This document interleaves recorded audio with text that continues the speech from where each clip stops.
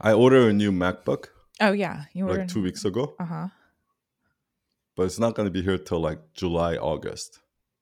Wow. Like, cause like my computer is slowly dying, and I can hear it. Like the fan. You can hear the fan like Yeah, shh. Yeah. yeah. How old is your The computer? fan is always on. It's pretty old, maybe 3 years old. Oh, okay, yeah. It's time to get a new one. Yeah, Like with the rate of technology, things I feel like in like what, like 6 months are mm. outdated. And it's like, oh, okay.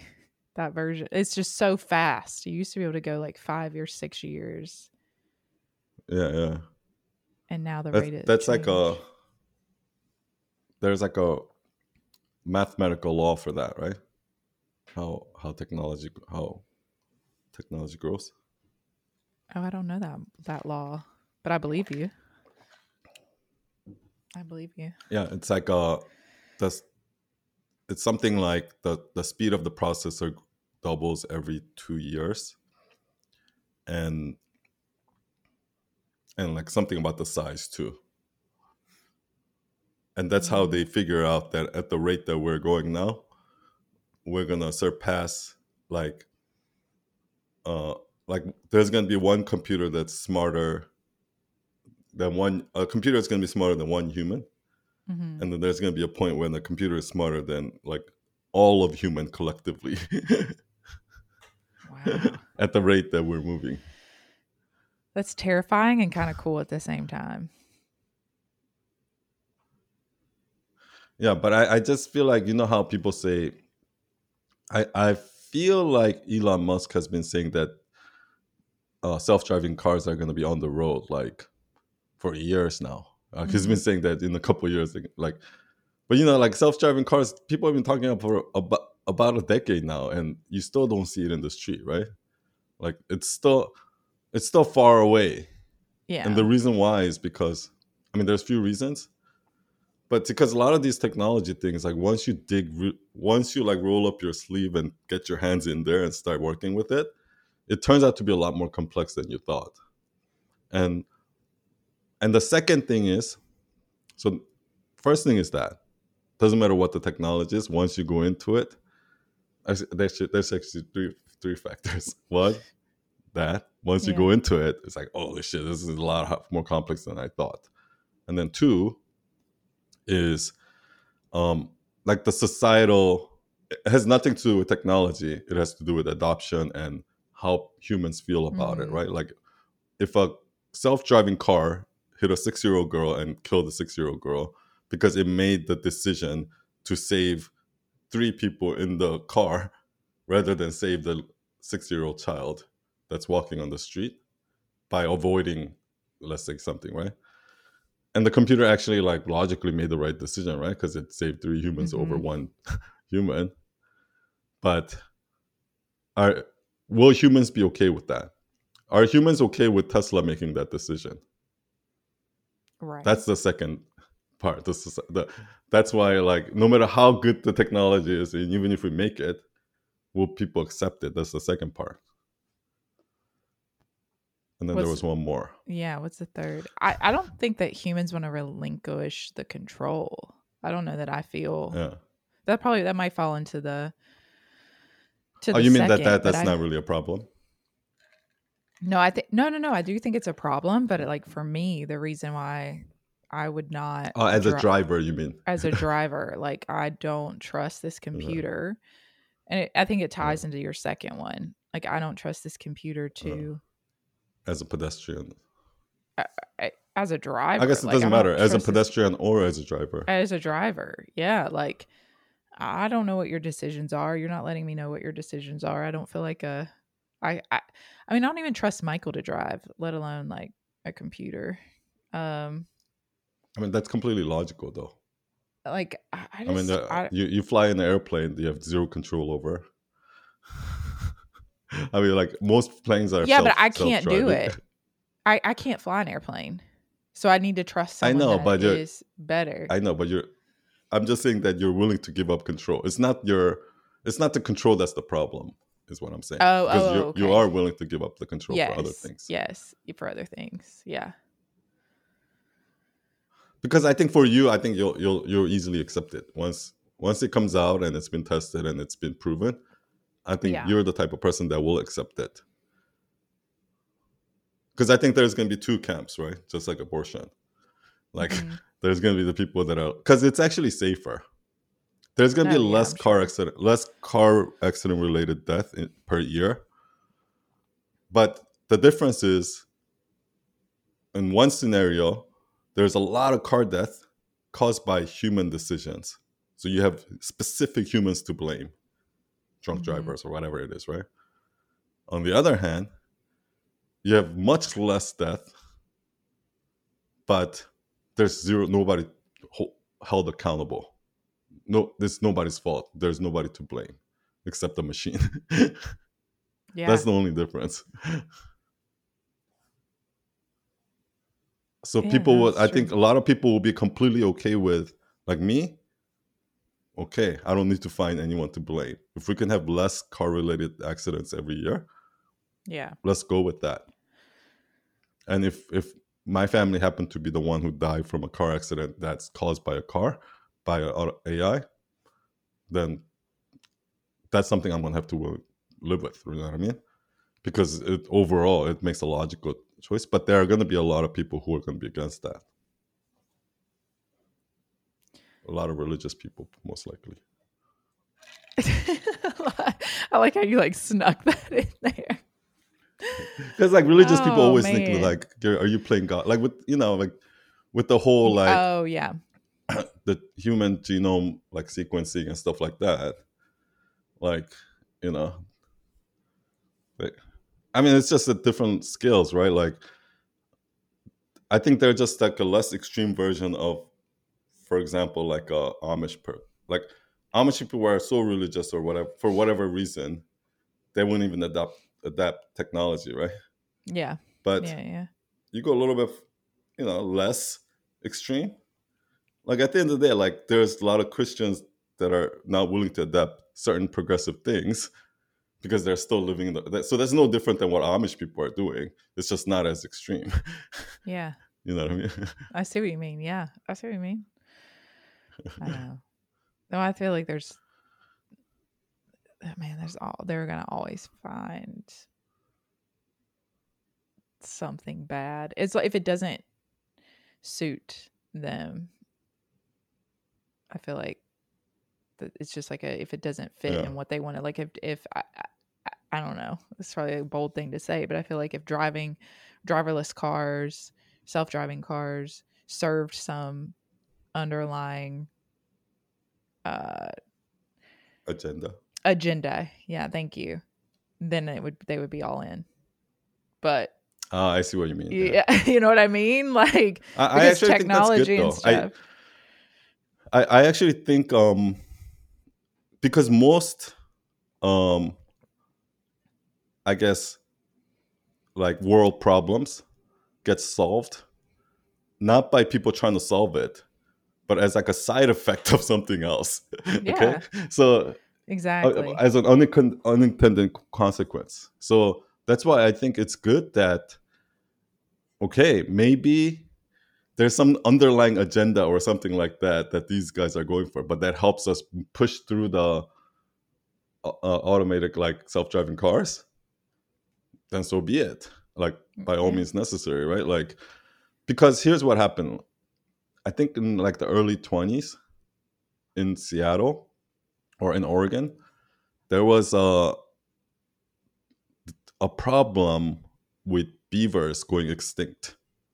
So all the humanitarian, all the like environmentalists were like, we gotta save the beavers, and did all of that shit. None of it worked, right? People still kept hunting the beavers. You know what I mean?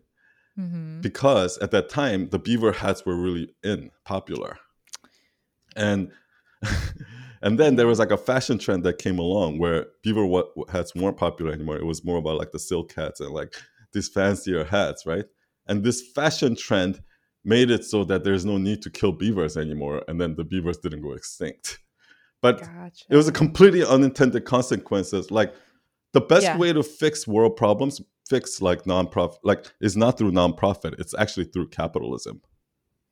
Like that is a perfect example of how capitalism fixed an The environmental extinction. problem. Yeah. Yeah, because people wanted this fashion. You know what Right. I mean? And then they didn't anymore. Yeah, and they wanted this new fashion. New So if you fashion. want to Yeah. change, yeah, that's what I mean. If you want to be an animal rights activist, design a fashion brand that will make leather uncool. Uncool. There Do you you know what I go. mean? Yeah. Yeah. Like that, Yeah. not by going protesting. That's not how you fix it. Do you know what I mean? Yes. But I mean, you're right. You're right. I mean, I think there are a lot of medicinal discoveries. Same thing, right? Same Yeah. things have happened. They're trying to solve one problem and then they inadvertently, Accidentally, they're able to solve or something they else try in to the make process. money doing Yeah. this, and they accidentally cure this or something like that. Right. I don't know if like the Oxycontin. That would Probably not pharmaceutical companies though. No, not pharmaceutical They're companies. probably Because just I'm after like, the profits. they were just after the profit. Yeah. Yeah. But sometimes, like, being after the profit is how you fix. Like, just think about it, right? Like, I know that everybody's against Facebook and Twitter right now, but just think about the amount of world change that Facebook and Twitter affected. Like, mhm. there's been like 2 overthrown governments, right? Like, and like around, like maybe not in the United States, but Facebook and Twitter was like an extremely important platform for some of these like countries that are like under like authority power to like revolt, right? They use that as a Mhm. tool. So it's, yeah. Oh, I forgot. Oh, yeah. That happened out of capitalism. That happened because Facebook was trying to make money and Twitter Yeah. was trying to make money. Yeah. Absolutely. Absolutely. There's some good to They be. just want more users. Like, come on, more ads. They want you to buy more ads. I don't know. Does Twitter sell ads? They do, right? Yeah. Yeah. Also, side note, the beaver story got me thinking about this. One of the things about you that like has fascinated me since probably the first time we spoke is your ability to have these like random ass factoids like in your head. Hmm. The fact that you knew about this beaver thing, like I was like, what? How do you know that? But you probably know a lot of things like that that I don't know. That if you told me, I'm like, Probably, how but did you know that? you're very good at okay, you're very good at not just the knowing, but like then the application of it in real life. Yeah. And I think that's what makes the storytelling and stuff like you're able to do that. That does not come naturally to people. Like they may know as more facts than you do, but it's the application of the facts and how. And I think it's they're through used. practice. Yeah. Just so you know, it's not something I was born with. So do you? It's through practice. Is it a cognizant like? Is it a? Yeah, I'm very aware of it. You are. Okay. Yeah. Like what ends up happening is I think most people watch a documentary or read a book or read a news or something like that, and it's just information and that's it, and it just sits there and that's it, right? Mhm. But what I started doing is, in the beginning, I went out of my way to try to connect the dots. And this, I don't know what Michael's going to think about this, but this is when I was heavily smoking weed. It's like, whatever, man. Because what happens is when you smoke weed at night, like I only smoked weed at night. It helps you recount all of the things that happened that day, like almost to a fault. Where, fuck, I shouldn't have said that to this person. Like, and I would like worry about that for like an hour, or like, when he said that, I should came back with this, and you know what I mean? Yeah. You're So I start like replaying the day and just reliving it, right? And usually at that point, that's when I like almost like, because I'm just sitting there doing nothing but thinking for 2 hours, 3 hours. I'm just connecting those dots, right? But then after a while, it just become natural where I will watch a documentary And when I see that fact coming up, like as soon as I hear it, it automatically connects to all the other knowledge I had. Like, so as soon as I hear it, it's like, that's probably why this happens. Do you understand what I mean? Yeah. So before it wasn't more of it was like input, and then I go home, I smoke weed, and then my thoughts would like kind of mix. But after doing that for a while, it got to a point where it happens live. As information come in, it just does it live. And do you know what I mean? Yeah. No, and you know what? That's why you're able to retain it. Is because you are connecting it to something. Yeah. That's exactly why. I mean, that's when the light bulb goes off, right? And then that's when you actually learn something and you don't just ingest it and then it's gone. And that's why I think like the application of new material is so important. Not just like listening to a lecture or like doing a workshop.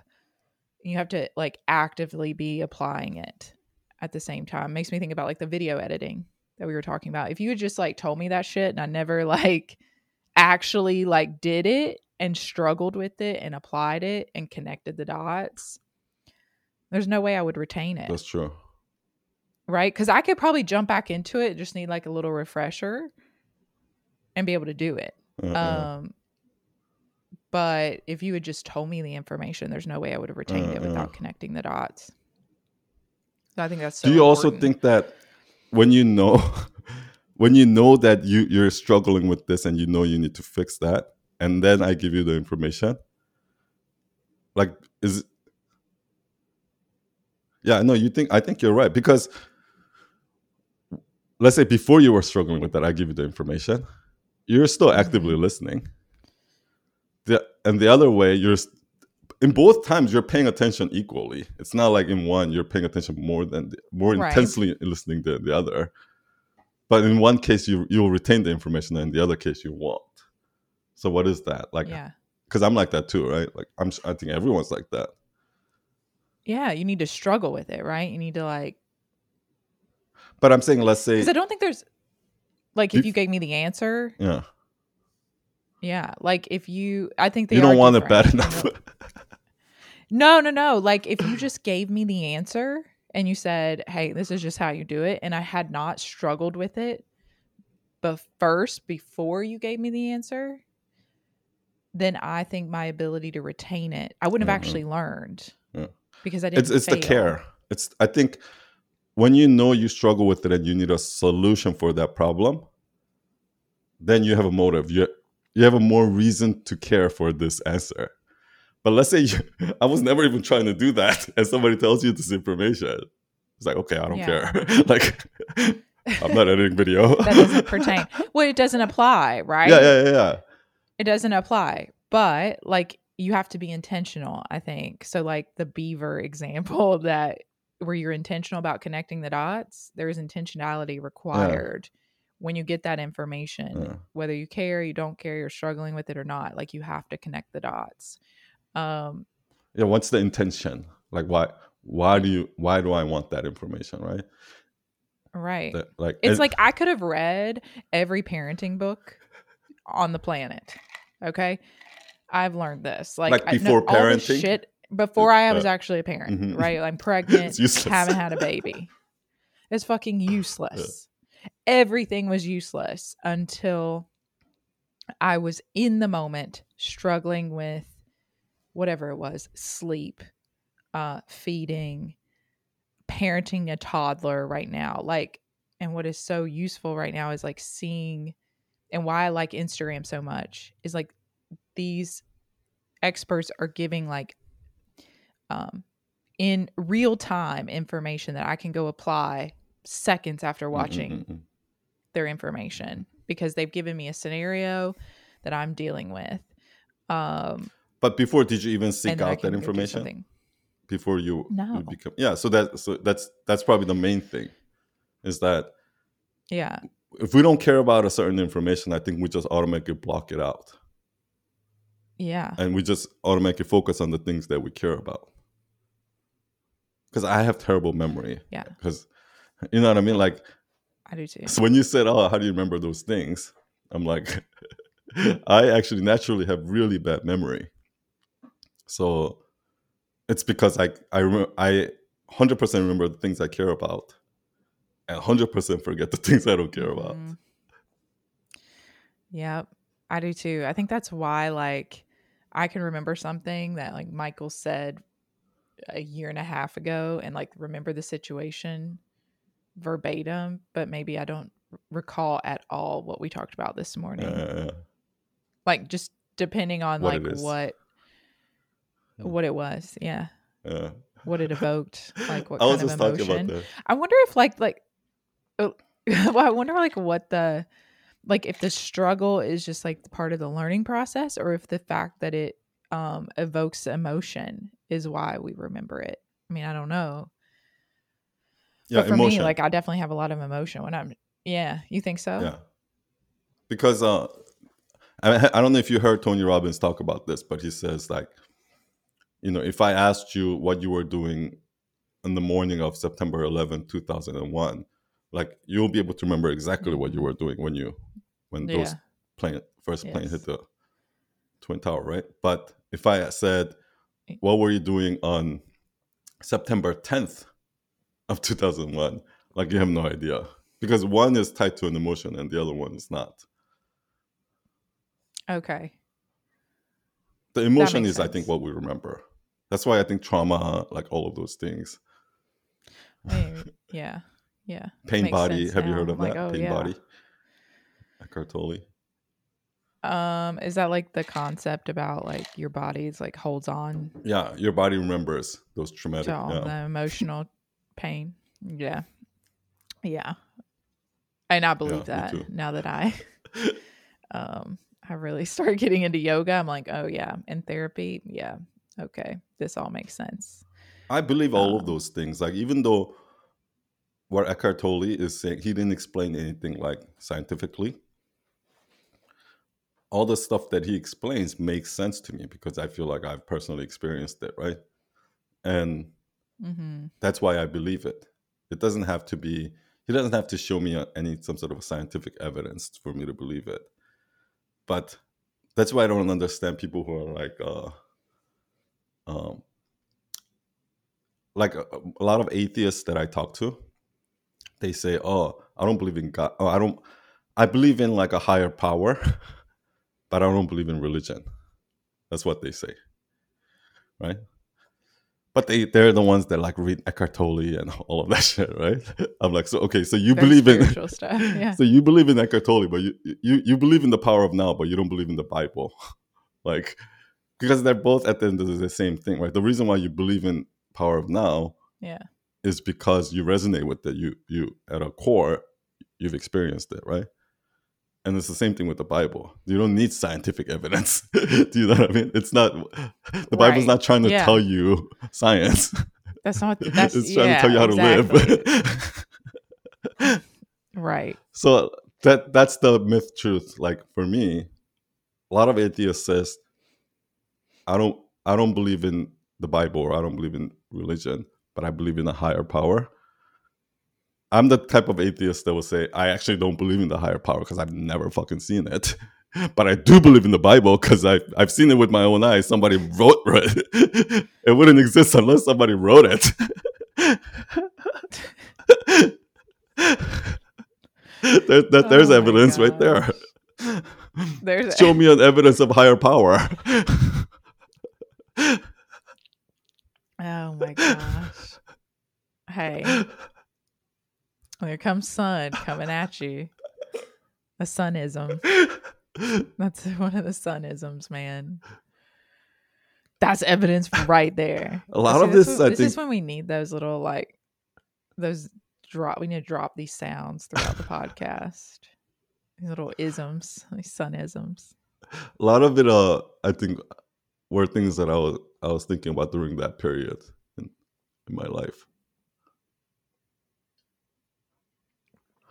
Yeah, like that's such a dangerous road to go down on, like just overthinking, because that route Mm-hmm. can easily get you to a point where like those like goth teenagers, like where you just like become an anarchist and like Yeah. nihilist and like fuck the world and life is meaningless. Like,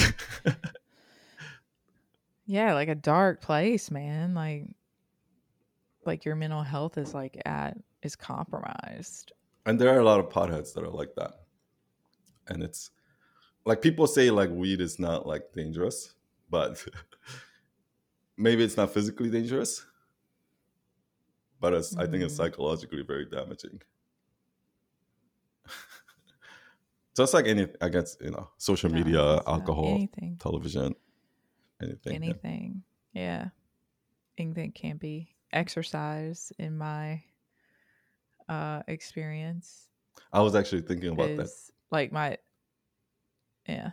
Like I definitely use it um as a numbing. Like I'm realizing like how I've used it to not just serve my health, right? Like I'm using it as a way to Mm. escape my brain. Um so it's not really like overthinking, it's like finding a way to not be inside my brain for a second, because it's so physically demanding. So I'm just doing the bare minimum to survive, my heart rate being 170 and trying to like breathe. Um at the detriment, and it's become the reason that I think it's a detriment is because, and my therapist believes that, and she's pointed it out, is just because I will exercise no matter what, right? Whether I've slept enough, whether I've eaten enough, whether I'm hydrated, whether my body just feels beaten Yeah. up, doesn't matter. Um, like I How will did it do it how for did it get that started like that? high. Because there's Um, probably a point in your life where you weren't like that.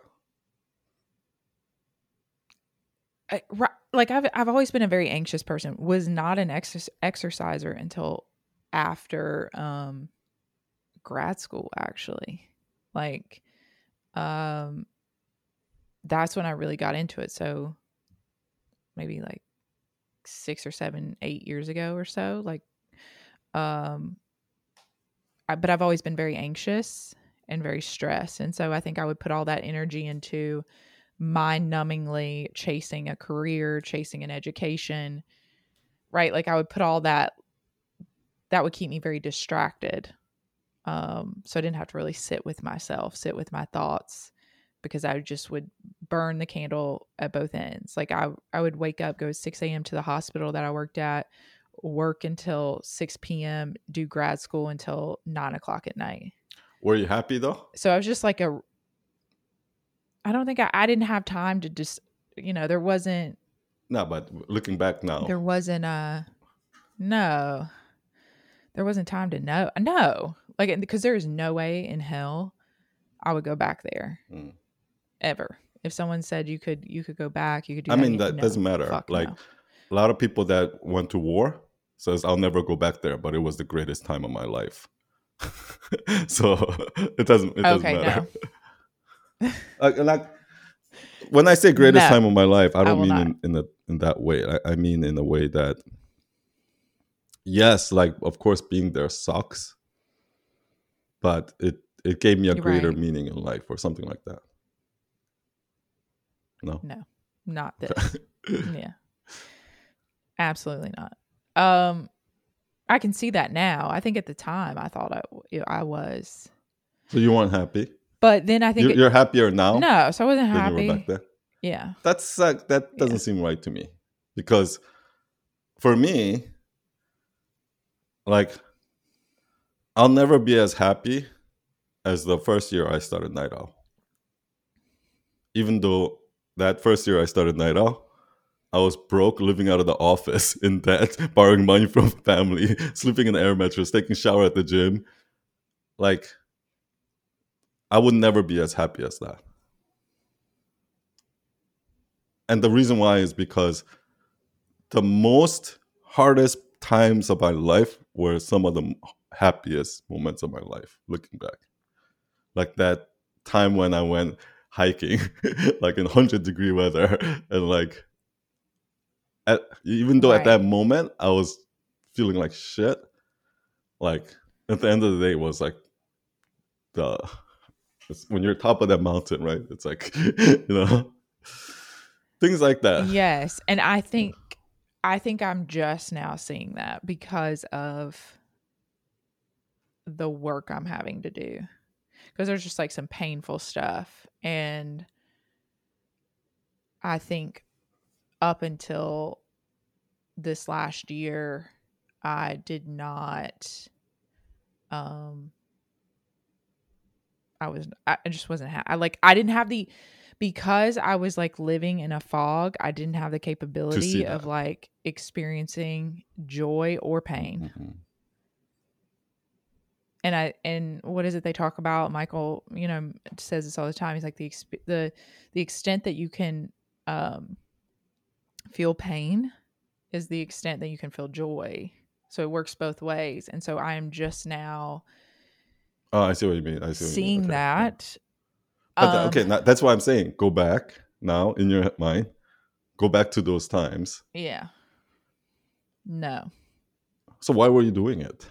those are not happy times because that's what you're supposed to do. That's what you're supposed to do, quote unquote. Definitely air quotes there, right? I mean, I Like, can imagine being like that because I had a 9 to 5 job too, but I wasn't working my ass off. I was just barely doing minimum. Like when I was doing what I yeah, was supposed to do, I just did the bare minimum. It wasn't until when I started doing what I want to do, I started going all out. Do you know what I mean? but I think I'm doing that now, But right? you were As a going all parent, out even like when you were just doing stuff you didn't want to do.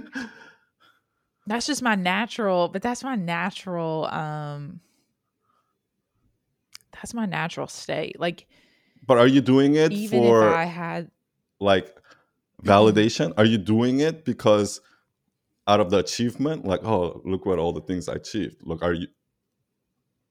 So that's yeah, what's forcing you to do it. um, The things that you don't want to do. yeah, I'm very achievement Okay. focused. So like my Enneagram 3, right? So that's all about that is literally known as the achiever. All right. um, yeah, that's what it's called, is the achiever. So Um, you like so I certificates. can't do You something like trophies. halfway, right? I mean, like yoga, right? Like I get to step Oh my my toe gosh. in yoga, and now I've got to go all the way. I stepped my toe in um personal Mhm. branding, and now I've got to go all the way with Michael Brody Way. Like I've got to know how Infusionsoft. I've got to know how the website works. I've got to know how to edit video. Like there's no Orange Theory Fitness. I was just a member, and then I end up within 3 or 4 years. I'm now a coach. Mm-mm. Now I'm the head coach. Like I quit my day job to go do it. Right. So I just have to go all the way. And I think a lot of that is just driven by, I think that achievement drive, this may sound weird, is actually driven by the fact that I did not want to feel things. I didn't want to feel emotions. I didn't know how to process emotions. I was not raised in a home that knew how to process happy emotions or sad It's just the emotions. environment There were you grew up in. no emotions. Yeah. Yeah. And it was like nothing is a big deal. And if it is a big deal, then there's something wrong with you. If you're happy and you're really excited about something, there's something wrong with you. If you're sad and you can't get over it, there's something wrong. If you're angry and want to have an outburst, that's wrong. So I think this achievement drive came out of that. Um, and so everything I've done is like all in, burn the candle at both ends. Even like right now, in many ways, like I get up at 3 a.m. so I can go work out and then be mom all day. It's So, your your life is a lot like how Koreans are.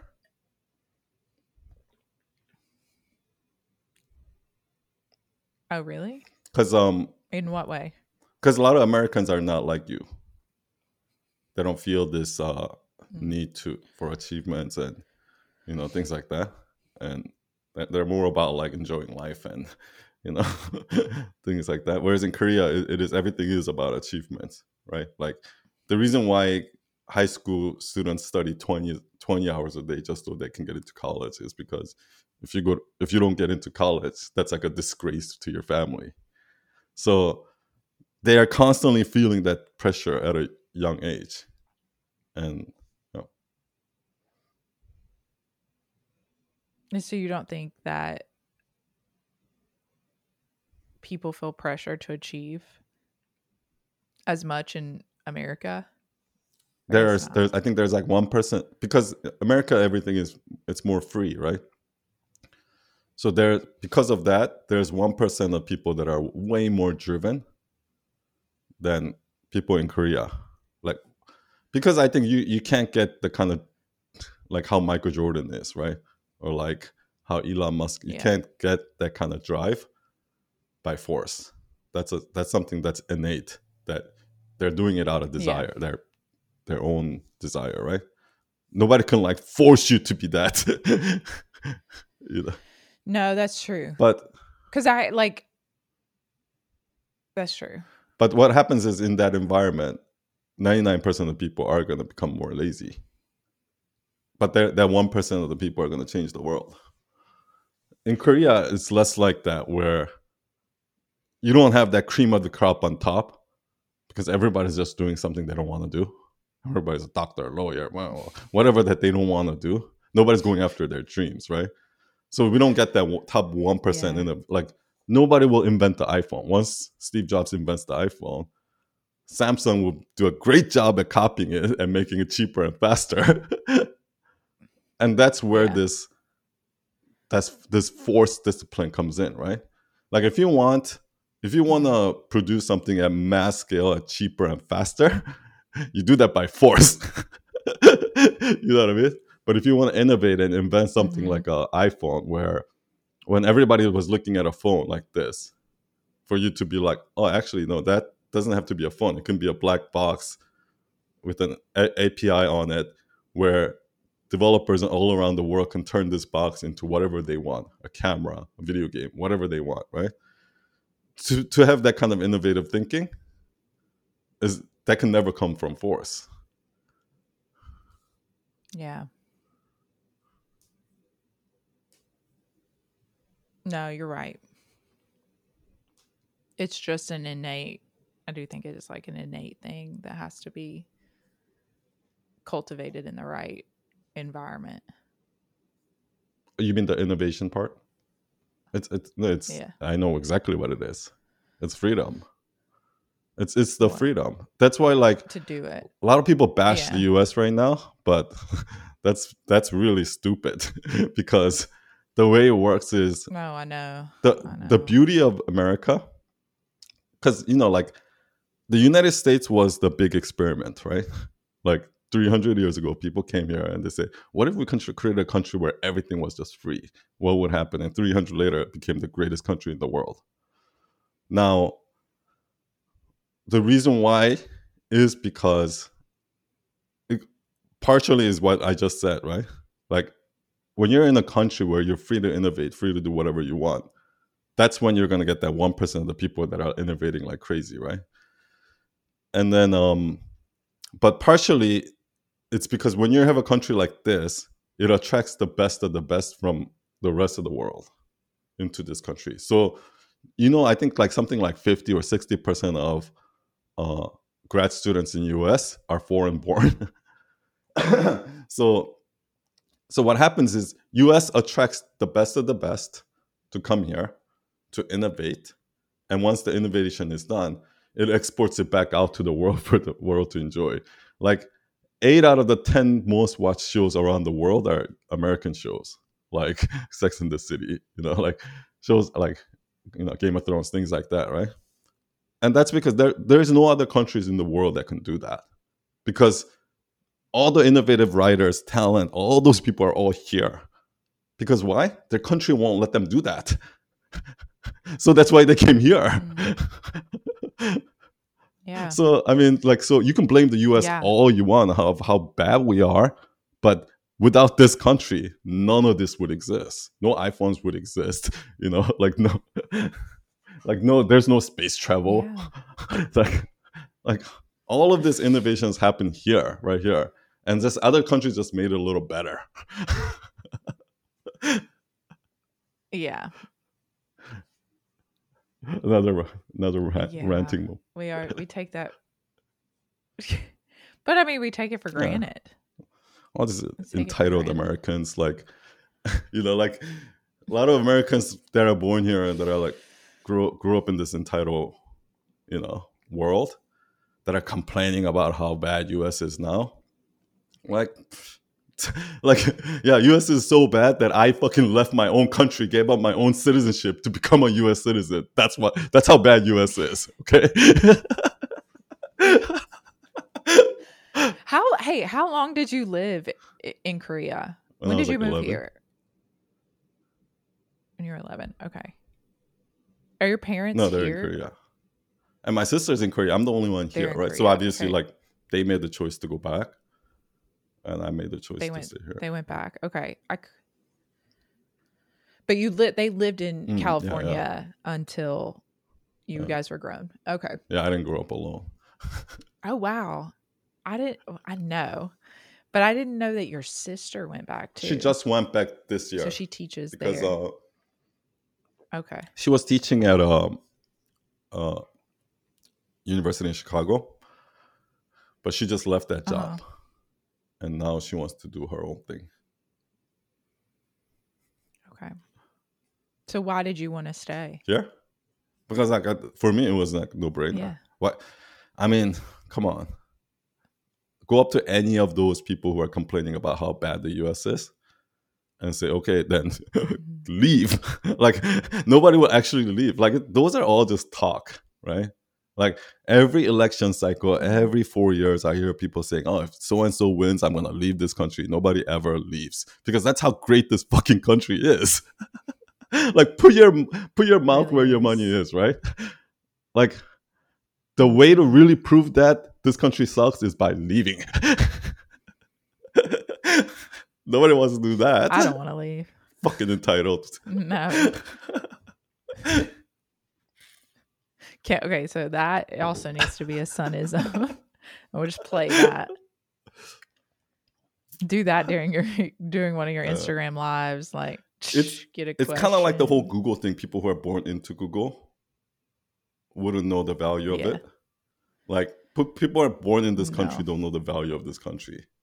You have to have lived in another country to understand the value of this country. Yeah, absolutely. I definitely I know it's valuable, but I don't. For granted. Since I'm nothing, 100% take it for granted because I don't know. I mean, I've traveled and I've seen some of it, obviously not fully immersed in like how like truly lucky we are to live here. And it's also one thing to travel and another thing to live there. It's one thing to visit Seoul. Right. It's a completely different thing to live there. Right. And when you live there, you realize how great we have it here. My brother lived there for like a year or two. He was deployed there. In Seoul or somewhere? Yeah. Okay. In Seoul. Like he lived, and then he would work the border. Really? North Korea. Like the DMZ? Like he would be near the border. Yes, DMZ. That's it. Some hardcore shit. Yeah. But from what he has said, it was it's like the one, it's like the base that experience. Nobody wants to go to. Yeah. And he would like be there when he would have to work the DMZ. Like, I guess they would go there for like an extended period of time and like camp. And, he was just like, man, that you just knew at any second, like you're just constantly like in this tension situation where it's like there is literally a line that we are hanging out on and staring each other down. But anyway, yeah, he lived there. That's what he would always say, like, just man, like, you just don't understand how lucky we have it, when he lived in Seoul. Because he was there for so long. So he's back now. And obviously he served in the military, so he's very much like someone who will tell you how lucky you have it to live here. Yeah. He's back now. He just left the service like 6 months ago. He's been out for the last 6 months, but he went in when he was like 17. Oh wow. And he is Wait, so how old is he? 30 now. He's 30. Oh shit, so he's like a career like army dude. Yeah. Yep. Career army dude. Yeah, for sure. Yeah. I still don't know. I still don't know everything that happened to him, but I know it was a hard road to live on. And so I'm just like grateful that people like him do that for us. Like, it's just another gratitude thing, right? Like it's not all free. Like, there is a cost. Yeah. To having what we have. Well, it's not just that cost in terms of that. There's a cost.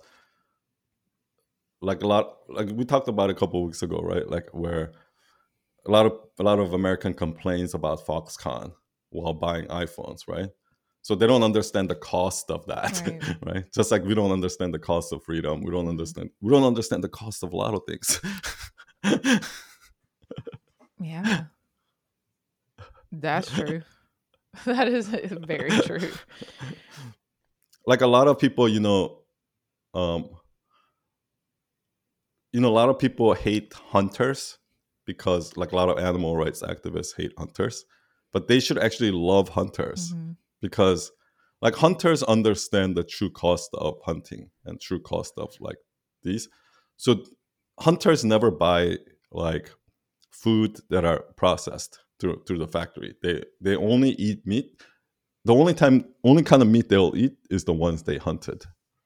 So it actually makes it more sustainable because, like, hunters don't hunt like young animals, right? They hunt the animals that are dying, and they're actually much more aware than most people that are like active animal activists. Yeah. And I mean, that's such a highly regulated like industry anyway. Like, yeah. Hunting, like, yeah. I think they also contribute like the most. Food Like, thing. I think I heard this from Joe Rogan, but they contribute the most to environmental costs. You would never believe that, right? Like, oh no, I do believe that because they're all into like wildlife, the Yeah. environment, like it's like the whole Roosevelt thing. like being part of that whole cycle, because it is a like, no, I totally believe that. Like, one of my good girlfriends, her husband's an avid hunter, and he is very much into like protecting those areas. Like, they I think donate them. He has much more knowledgeable than I am. They donate the most money, I think, to the wildlife preservation. Yeah. That makes sense. Meanwhile, it's like to me, it's like these like fucking teenagers that are on the street that are like fighting global warming. They think that they're the ones that are doing shit. No, you put your money where your mouth is. Like, these hunters are actually, donating money. Yeah. It makes me think there's this girl on TikTok. There's probably several of them that she goes around New York City. It's somewhat related, but she'll go to these stores that like will throw out their trash, like CVS, stuff like that, and it's like all good, usable stuff, but they're just like throwing it away on purpose. On purpose, I guess. Probably like rules with the organization. But she'll like go dumpster diving essentially and just go through the big bags of trash, and like she'll pull things out and take them to somewhere that it can be used. That's pretty cool. It is. It's actually really cool to find it. Okay, it's like breaks my heart, like how much stuff that she finds, like food and um, things that are very usable that a lot of people would be so grateful to have, and they're just throwing it away. But it's really cool to see what she does with all of that stuff, and It's like antiquing, gives like it, those. donates it. Is it like those shows where people take Yeah. like old furnitures and like fix it and make it nice and shit? So she finds some stuff like that, especially like apartments that have been cleaned out, and like maybe the owner passed away or they've gotten evicted or something. But these will be like pharmacies and like CVS or Walgreens or whatever, and they'll be throwing away just like usable things, like packages of food that haven't Mm-hmm. gone bad, or books, and just all very usable, Where baby I've bottles, never seen like that. packaged baby Where can I find bottles. that? I'd have to it's I don't know. I'll have to send you her TikTok. Um Like I know that I follow some her. restaurants And here throw out their food at the end of every day. yeah, but that's like not like packaged food, right? Like this will be like bags and bags of Uh, crackers and chips that are all like in packaging. That maybe it's like a day past the expiration, but I know plenty of homeless people, or so do I'm they throw it sure out at a families are struggling with specific grateful. spot or just in the garbage can? Yeah, just right outside their stores. Like she'll be standing Oh, right I've never outside the seen that. stores, and they'll be, in New Yeah, York when they'll like pile up all their yeah, but trash, they're like right? I actual guess it's like trash. trash pickup day. But yeah, well, they're in trash Also, bags. I It's wouldn't in even trash know bags, and if it she was there. opens the. You would, yeah. You wouldn't know, um, because she opens up the bags and she'll go through them, and like there were pacifiers, like things that are all in Well, did packages, you hear about the Amazon pacifiers, thing? baby How bottles. Amazon destroys like tens of millions dollars of merchandise like every week. Have you heard of that? You should Google that like Well, right after this. no. So there was a video of uh this guy talking to this Amazon warehouse manager, and in this one warehouse in Yeah. Europe, and this happens in all the Amazon warehouses, they were throwing out like hundreds of thousands of dollars of worth of merchandise, brand new one, stolen packages, like that week, right? And he's saying that Uh-huh. that happens every week. So in total, like Amazon throws away like tens of $1 million worth of merchandise, brand new merchandise every year, because it's cheaper than to just store it. And that's why you're like, And they probably do they get some kind of like write off or no, something because they like no, a it literally is cheaper they to don't throw it away than then to to store it. warehouse it. Yeah. And that's why when Amazon like has those um because every time I call Amazon about something, they always just give me a new one, like without even asking. Like, Yeah, no. I really think that their They profits do. are so high that like they're just throwing merchandises away. Like literally, like on the one that I That saw just where they were throwing sucks. like out 5 like brand new Why can't they TVs in boxes. why can't they give Yeah, it? no, that's what I said. Like they were just like, Or uh, just give it away, set uh. it out on the street. Let somebody have it. I guess they don't because Oh then my gosh. I was trying to find that gal. I guess they don't.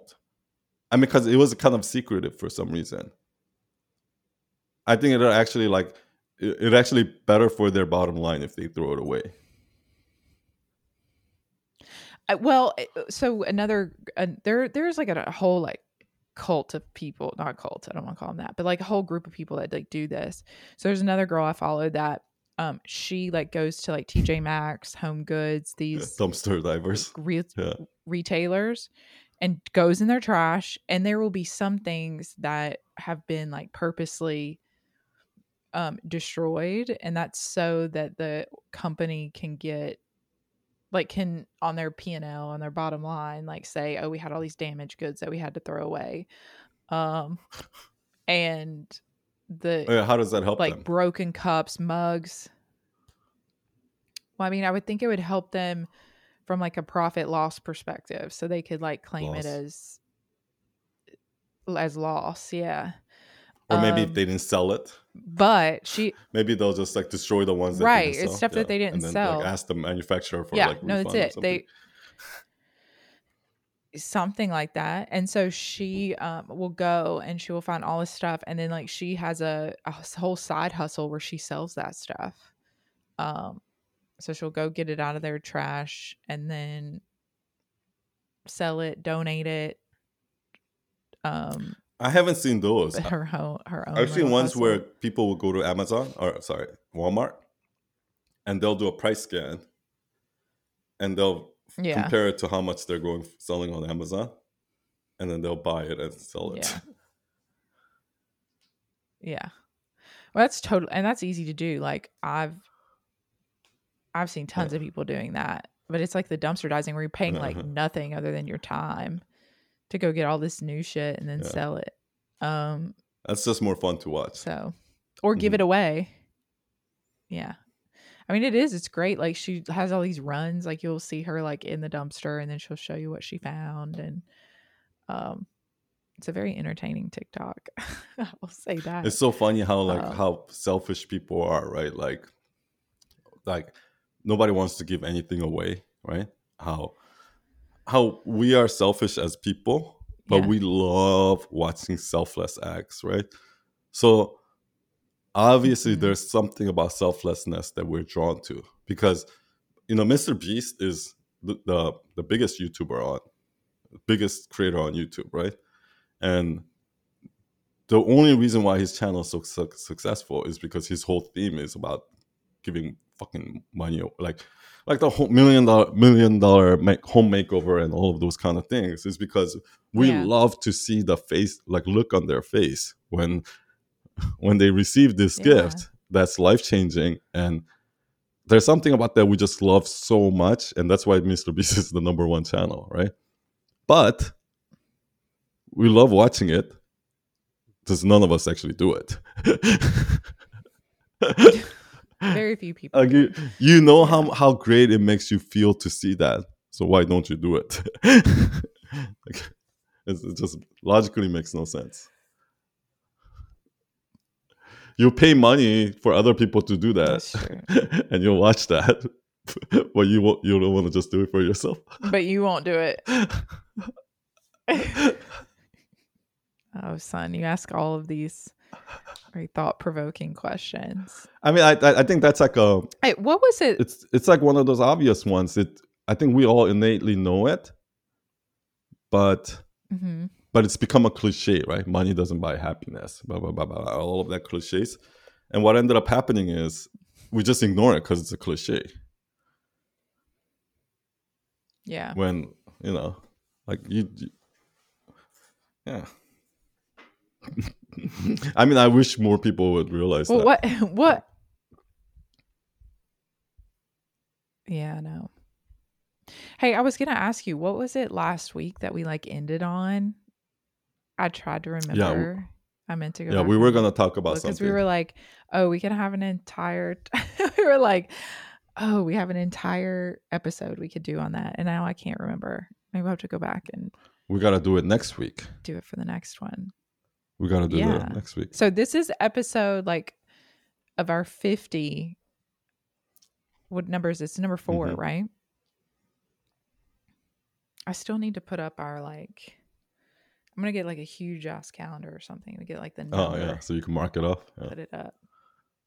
So mark it off.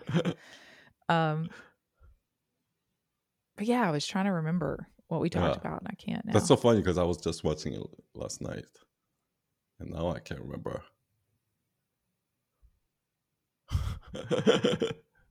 We were talking about. Okay, I can't go back and watch. So we were talking about the whole why we ignore our strength, right? Like why we're like this, but we want to be like this. And then Yes. Yeah. We started talking about what was after that. That's the problem, son. We can't remember. I mean, because that was like already towards the end of that conversation, so that's why. It was. Yeah, I can't remember. We can go back and look or listen. That last one, this is why I love editing my video. That last one, I talk so much, like I was like, holy shit. What's I kept What's like wrong cutting with you that? off over and over again, and it's, you know why I do that though. Oh, I know like a lot of people think I'm rude for cutting people off, but the reason why I do that is because you know, a lot of times I'm like, oh, I just forgot, right? It's because like I feel like if I don't get it out right there, I'm gonna forget. Like it's a fleeting something that you're saying triggers something, and it's like a fleeting moment where if I mhm. pass, I'm not gonna remember anymore. So that's why. Oh yeah, dude.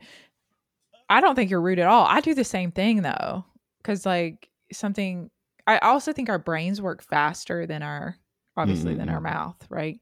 So it, it it's just like all moving so fast that you've thought of something and like you're already starting to say it, and maybe there was like a brief pause, but everything's just moving so fast. So I don't think that at all. Yeah, It's just like a most normal people. conversation. It's not like we're going in here and saying, okay, Yeah, say it this way. like I think people are a lot better at being present during conversation than me. Where for me, during most Mhm. conversations, my brain is going like so fast that, and it tries to like retain information. Like here's what I think in most conversations or when people watch a movie or something, I think most people are okay with just catching about 50 to 60% of it. And if they lost like the last 40%, they're okay with that. Like even when you watch a movie, right? Because so many times I watch a movie and she's like, Mhm. remember in this movie when they did this, and be like, oh, I totally forgot. I'm like, that was like such an important part of the story. Yeah. Like, how can you forget? But like, that's how people are. But I'm like, I need to understand 100%, right? Like, if I miss a line, I need to go back and rewatch it or something like that. And with conversations like that too. Yeah. So when that thought comes up, I try my best to try to retain that information without forgetting. But it's hard because there's something else that we also talked about 5 minutes ago that I need to like book and close it on. And I meant to ask you about Yeah. this, so I need to remember. Like, so there's so many information that I'm holding at the same time that sometimes I can't hold it anymore. I just need to let it out, which is really bad. Let it out. What if you had like pen and paper? I think that's what I need to do. I need to like have a notebook right here. That way I can like, because I'll be thinking of things while you're talking and then I'll forget Or them. I need to just like write down a for word. me, I think it's more about I just need to let it go. Okay, it's okay. I don't have to talk about that, or I don't have to get on that point. Mm. Let's just be present and see, go with where the conversation's going, rather than feeling like I need to close this conversation before moving on another. No, I don't need to. Let's Oh, just move on yeah. to the next conversation. It's fine. Yeah. Yeah, Let because it that drives go. me crazy. If I'm like, I know I should have made this point. Like, you, That is hilarious. you don't get like that. Oh, No. okay, yeah. Mm-mm. So it's more, yeah, it's more me thing. No, I don't. No, no, no. Not, not in, no, actually, I was going to say maybe there are situations where it's like that, but and maybe those are like isolated where I have like a distinct amount of time. Then I have to make a Mm-mm. point, or there's only going to be one Like an interview or interaction, something. Yeah. right? There's not going to be another. Like an interview is a good example, or some type of Mm-mm. negotiation situation, or like a coaching with an employee where there's going to be limited interactions. Um, That those are the times that you should but really let go, though, in my opinion. The most, because those are the most crucial, like job interview, sales client meeting, coaching mhm. calls. Like those are like really crucial moments, right? Where you have limited time and you have to make it count. I actually think those are the moments when you should let go the most, because those are the moments when people try the hardest, try to do what you're saying the most, and they just fuck it up because they're not being themselves. They're just like, you know what I mean? They're just so in their head during the whole presentation or the whole meeting instead of just being in the meeting. So okay, so I agree. I think what I have to do is because in some of those, like, there are points that I want to make. There are 3 things that I know I need to cover in that conversation. And if I don't have it written down what those 3 things are, because I am so go with the flow, because I think I let go too much, then I will forget to even talk about the 3 things. And I'm like, oh shit, that was my chance. Like, I did need to talk about these 3 things. but that's different. So for me, because one is like a it's presentation not the, or teaching or something like that, where if that is the thing that you're doing, you need to be prepared on your material, obviously. Like if you're a comedian, you need to prepare your jokes. But the thing is, I'm talking about it in the meeting where, like, job interview, first date, where it's not really something that needs to be packaged and organized, right? It's more of an interaction. Yes. In those kind of scenarios, it's better, even if you're like, okay, I need to make sure in this job interview, I need to touch on this. It's actually better if the conversation is going this way, that you just ignore that and just double down on what this guy wants to talk about, even though you prepare all this. And that'll actually go 10 times better outcome wise. But that's the moment when people... I can see the delineation. Those are the moments when you should let go the most. But those are the moments when people hold on the most because it's at the stakes are so high. My first date, I need to impress them. Yeah, and the fear. There's just like so much fear, and I think you get hyper focused on all of these things, these what ifs, these where is this going to go? How is this going to happen?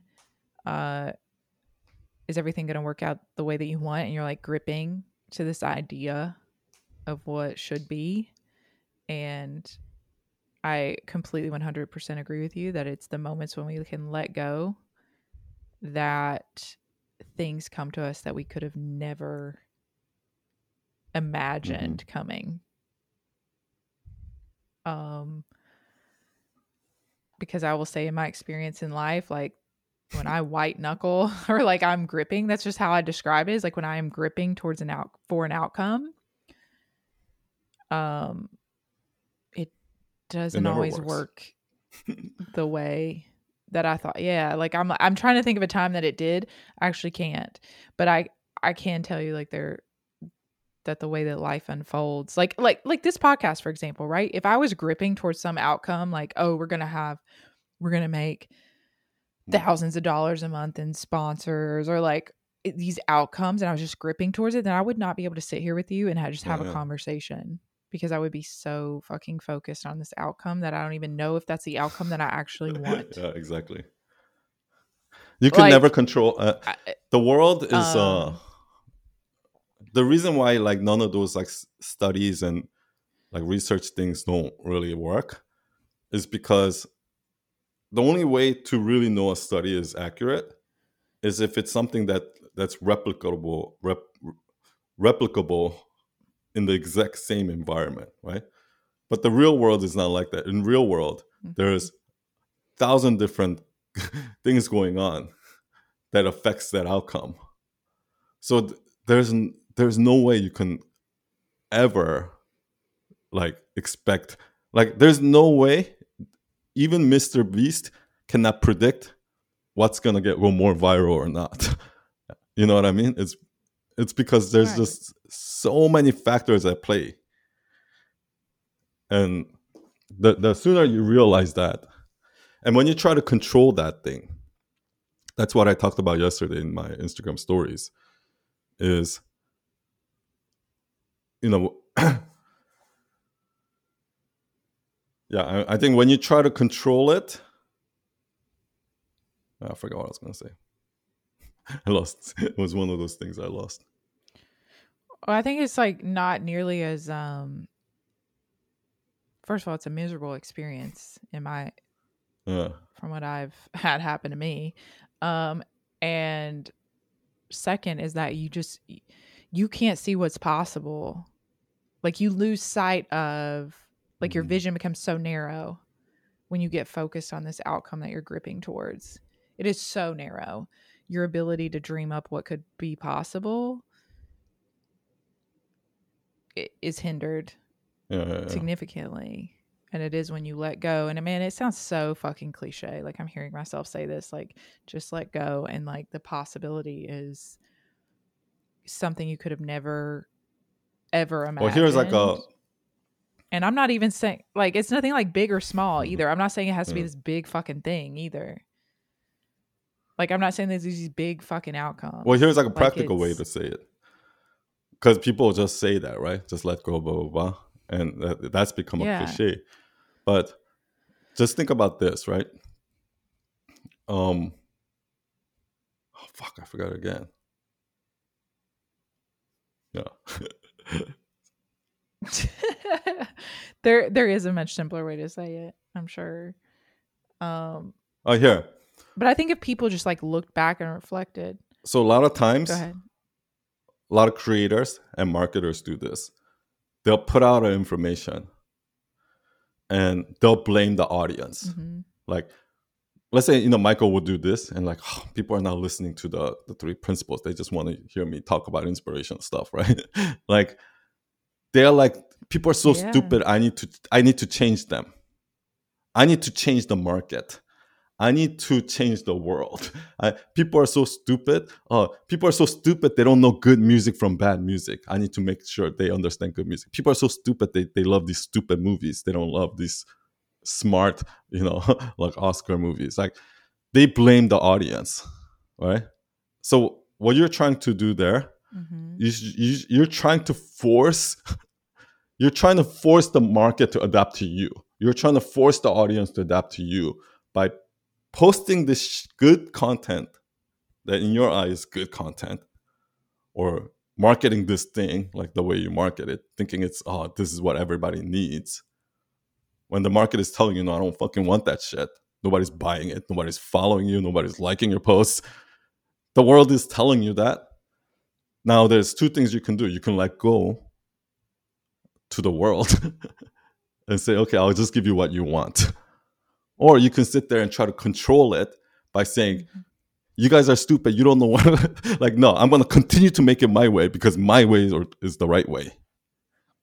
That's delusional. Like, Mm-hmm. that's not letting go. Right? But you'd be surprised how many people do Yes. that. You'd be surprised how many people. No, I would not be. I know a lot of people do that. I have done that. Yeah, I'm sure you've done that, I do right? it all the Um time. so I'll give you like a kind of a real life example. It's like the one um man, it's the one that stands out probably because it's one of the most expensive um that I've experienced. But Michael and I weren't married yet, but the home that we lived in before this house, we were definitely like we could not let go of this idea of having this house, right? We just had to have this house. And man, we were getting like so many signs from the universe that this is not the house that you need to buy, right? Like um a lot of little Right. difficulties along the way that in a normal house buying process aren't difficulties. And it was like things in the inspection came up, then the owner started to act really like aggressive on small stuff, but we kept overcoming those because we had to have this You house, saw right? the We're red like flags, yeah. white knuckling this house. Like we like saw the red flags and we're like, yep, we're gonna go ahead and take those. But then the one red flag that popped up that I still can't believe that we overlooked was we were offered we had a contract on the house a couple weeks before we were supposed to close. We were offered $100,000 to not sign the contract and to give it to someone else. And we said no. because we had to have it. And we were so focused on this outcome. And that outcome kicked our ass financially, mentally. People do that with houses. Years. And it was a great house. It's so weird that because there's two types of people buy houses, right? The investors who buys like the shitty apartment complexes in the Bronx so they can rent it out for profit. And then there are people, real estate investors, who buy their own house, right? But when it comes to their own house, people are so emotional that they make such illogical decisions. And this is so meta, but I know a lot of real estate agents, and it's the same thing. A lot of real estate agents try to hold on to the fact that, like the numbers, right? This house, this per square feet, it was built here, and all the specs and pricing as well. But the thing is, most buyers don't give a shit about that, right? For a lot of buyers, it's very emotional experience. So emotional, right? And every house I've ever and 99% of real estate agents don't understand that, and they try to force it. Like, oh, this buyer's so stupid. It would have been much better if they bought this house, but they try to force it, right? Whereas there are real estate agents that are more let go style, and as soon as they see that about a client, they'll ignore this house and they'll try to sell them this house by selling on that emotional attribute, right? That even though that person very well knows that that's a bad investment and this is actually a better investment. So there are real estate agents that are like, no, I have my pride, and I'm a good real. I have my reputation to look for. I will not do that to a client, right? But the fact is, the client wants that. They know they're making the stupid decision, and that's what they want, right? So by you doing that, they're just gonna they're not gonna go through you and say, "Oh, thank you so much for making us see it." They're not gonna do that. They're just gonna be like, fire you and go with someone else. Like the sooner you realize that, sooner you let go and realize that, the better it is for your career. 100%. As a real estate, like I completely agree with you. They're not going to remember you because you saved their ass on that real estate investment. Like they're going to remember because you didn't deter them from this house that made them so happy, right? The emotion, just like we started this off with, is like the emotion and how much of our decision making is tied to it, and our learning and everything is tied to our emotion. Because I don't know, I definitely remember that house very vividly because it evoked so much emotion. Yeah, we need to understand. But I guess we need to understand emotion, and emotion is what I think controls the world. And 99% of us, we think it's the information, the data, the logics, but it's actually the emotions. Yeah. And I think that's especially true for creators. like your vlogs that you've been doing on Instagram. I don't know where else you're doing them, but like I texted you and I was like, dude, I love watching this. And there was like nothing phenomenal. Like there wasn't anything I was going to learn from it or whatever, but I loved watching the emotion of the motorcycle story and like, oh shit, what did he do? Seeing the love between you and Gigi, right? Like, wow, to have a partner like that. And then when you guys went to get the chopped cheese, same kind of thing. Like I mean, I was hooked. And it's not because I like love and admire you both. It was because I was just like, oh man, okay, what's going to happen? What's going to happen? Are they going to be able to find it at the first place? Is it going to be good? What's it going to taste like? Like, are they not going to like it? Are they going to have to look all day? Like, and so I felt like I was on this journey with you guys. That's why vlog works. And a lot of that was like evoking emotion. I mean, people should do that. Yeah. And it wasn't, but they have to be able to tell the story like you do. But I think that's something that you learn over time. Because I would say in my life, Yeah. I probably made like 20 videos, and that's the result of me making 20 videos, right? Like I become a certain level of a storyteller, right? But the reason why I want to keep doing the vlog is because if I do Mm-hmm. it for that every day for a year, imagine how much better I would be. Like, Yeah. No, I agree. Like, yeah, if it's already this good, I can't imagine how much better it's gonna get. Like, but but it's so simple. it's knowing what to show when. And there's nothing. It's knowing what to show Yeah. when and what. I think the most important thing that people don't realize is what not to show. Because a lot of people see vlogs and Mm-hmm. Instagram story as just showing everything that happens in your day, but it's actually about omitting the stuff that because like when you the beautiful thing about when you watch a TV show where somebody goes through a montage where they've trained from this 6 months, going from like skinny to like jacked, and you see that montage, that 6 months of hard work in 10-second montage is what makes it amazing. That I don't have to wait six Right. months, that I can see the before and after right away is what Yeah. makes it amazing, right? So you shooting 6 months of and showing Yep. 6 months is not like it's about omitting. Do you know what I mean? Yep. Oh yeah. Yeah. It's knowing what not to show, and like that's what And I storytelling is the same thing. uh Like when I work with clients, they want to tell their whole life story. They want to talk about this time that they were in India. They want to talk about this time when they were, in charity here. They want to talk about this, this, this, this. It's like, right. no, I know you want to show off, No one but cares. you want to show off your credentials and all of that. But it's about omitting. Well, yeah. Well, and I mean, that's what Michael has had to learn a lot of. And it's not because he wants to show off. He is the least Mm-hmm. he is not a show off kind of person. Um it's realizing what um what attributes of that story are going to be pertinent to you. And there are things that are like very personal in your story that are pertinent to you, but honing your story to display and to tell people what's going to be pertinent to them, where they can see themselves.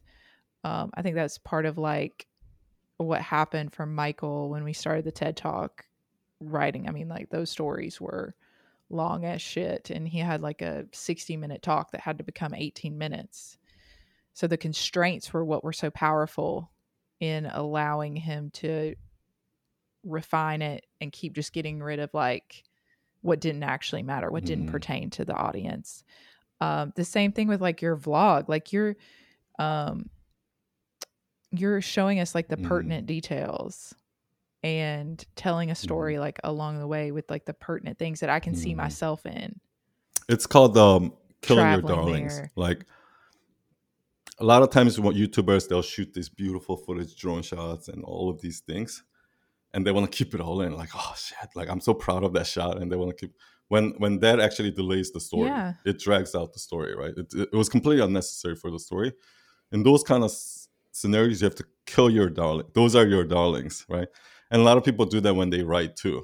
They want to include all of this because Mm-hmm. like they're just like they're in love with that, and but you have to kill your darlings. You have to, and that's the hardest part about creating. And but Mm-hmm. it's probably the one where most people struggle with. Absolutely. I took like a copywriting class and they All focused right. on Yeah. that. Like Yeah. that was like a whole like section was about how Which copywriting class? do you actually need those. Man, it was on some like Like Skillshare type. learning plat yeah, it was like on a platform. And the guy was like really good. He was a journalist. Journalists are really good I writers, have to go actually. back and look. But I mean some of the like just like the tricks and stuff that he was able to share just helped me like simplify and like to say a whole lot more with a lot less. Um It's also because I think and when most people give a TED talk or they tell a short story or something like that, they don't realize that they think their goal is to provide as much value as possible, like jam-packed value to the audience. But what they don't realize is that your actual goal is not that. Your goal is to have them walk away with just one idea, one light bulb moment. That's it. So, and the more you add, the more you're going against that, right? So to understand that in this talk, my goal is to do this. And then if they want to know more, then there's something else where I can do all of that to actually make a difference, right? But that's not the time and place for TED Talk. That's not the time and place for a vlog video. That's not, you know what I mean? Right. Because then I think, and that has been like the biggest struggle, like with Michael, is because he's like so much further down the road in what he's teaching, obviously, because he's the expert in what he's teaching. And sometimes you need to do that, right? To that place when he knew I'm nothing. sure when he's a sponsor, when he works with somebody who's it's their first week versus somebody who's been in for 10 years, the way he talked to this person is going to be different than the way he talked to this person, right? But for some reason, people don't realize that, okay, when you go on a TED stage, this is what you're doing. And when you write when you're on a podcast, this is what you're doing. Or when you write a book, this is what you're doing. There's a difference. Right. There's a difference. Yeah, absolutely. Yeah. It's hard, Easier said than done. It's way easier said than done. Like, we have this said than done. I think we forget how much we know. Yeah, I think most people have this innate need to be heard, especially in today's society where it's like, it's so hard to be heard, right? Because there's just so many voices out there and it's just killing people. It's just like driving people crazy that because there's just so much advice, information available out there that nobody's listening to me anymore. Like even my own family, my own friends is not paying attention to me, right? Like, and that drives people. The fact that we're not being heard is driving people crazy. Yeah. And so they just get louder. Yeah. I mean, that's a whole nother podcast too. Like, why do we always end on something that's like a whole nother episode? That's why people do 2-3 hour podcasts, because about 40 minutes, hour in is when things just start to get warmed up. I know. It's like we need to start talking like before. Ain't nobody got time for that. Ain't nobody got time for that. You got vlogs to go make. All right, I guess. Oh shit, it's 11:30 almost. Okay, let's wrap it up here. Great talk. And I'm gonna go back. Yeah, great talk. I'm gonna go back and see what we talked about last week, and we'll start next week maybe with that, if we're so inspired. Yeah. If you want to do that, you're gonna have to make it up. You're gonna have to make it work. You're gonna have to like bring it up. I know. Forget. I'm gonna go back and look. Cool. I know. I forget everything. All right. See you next week. Thanks, son. Thank you. So good to see you. You too. Bye. Cheers.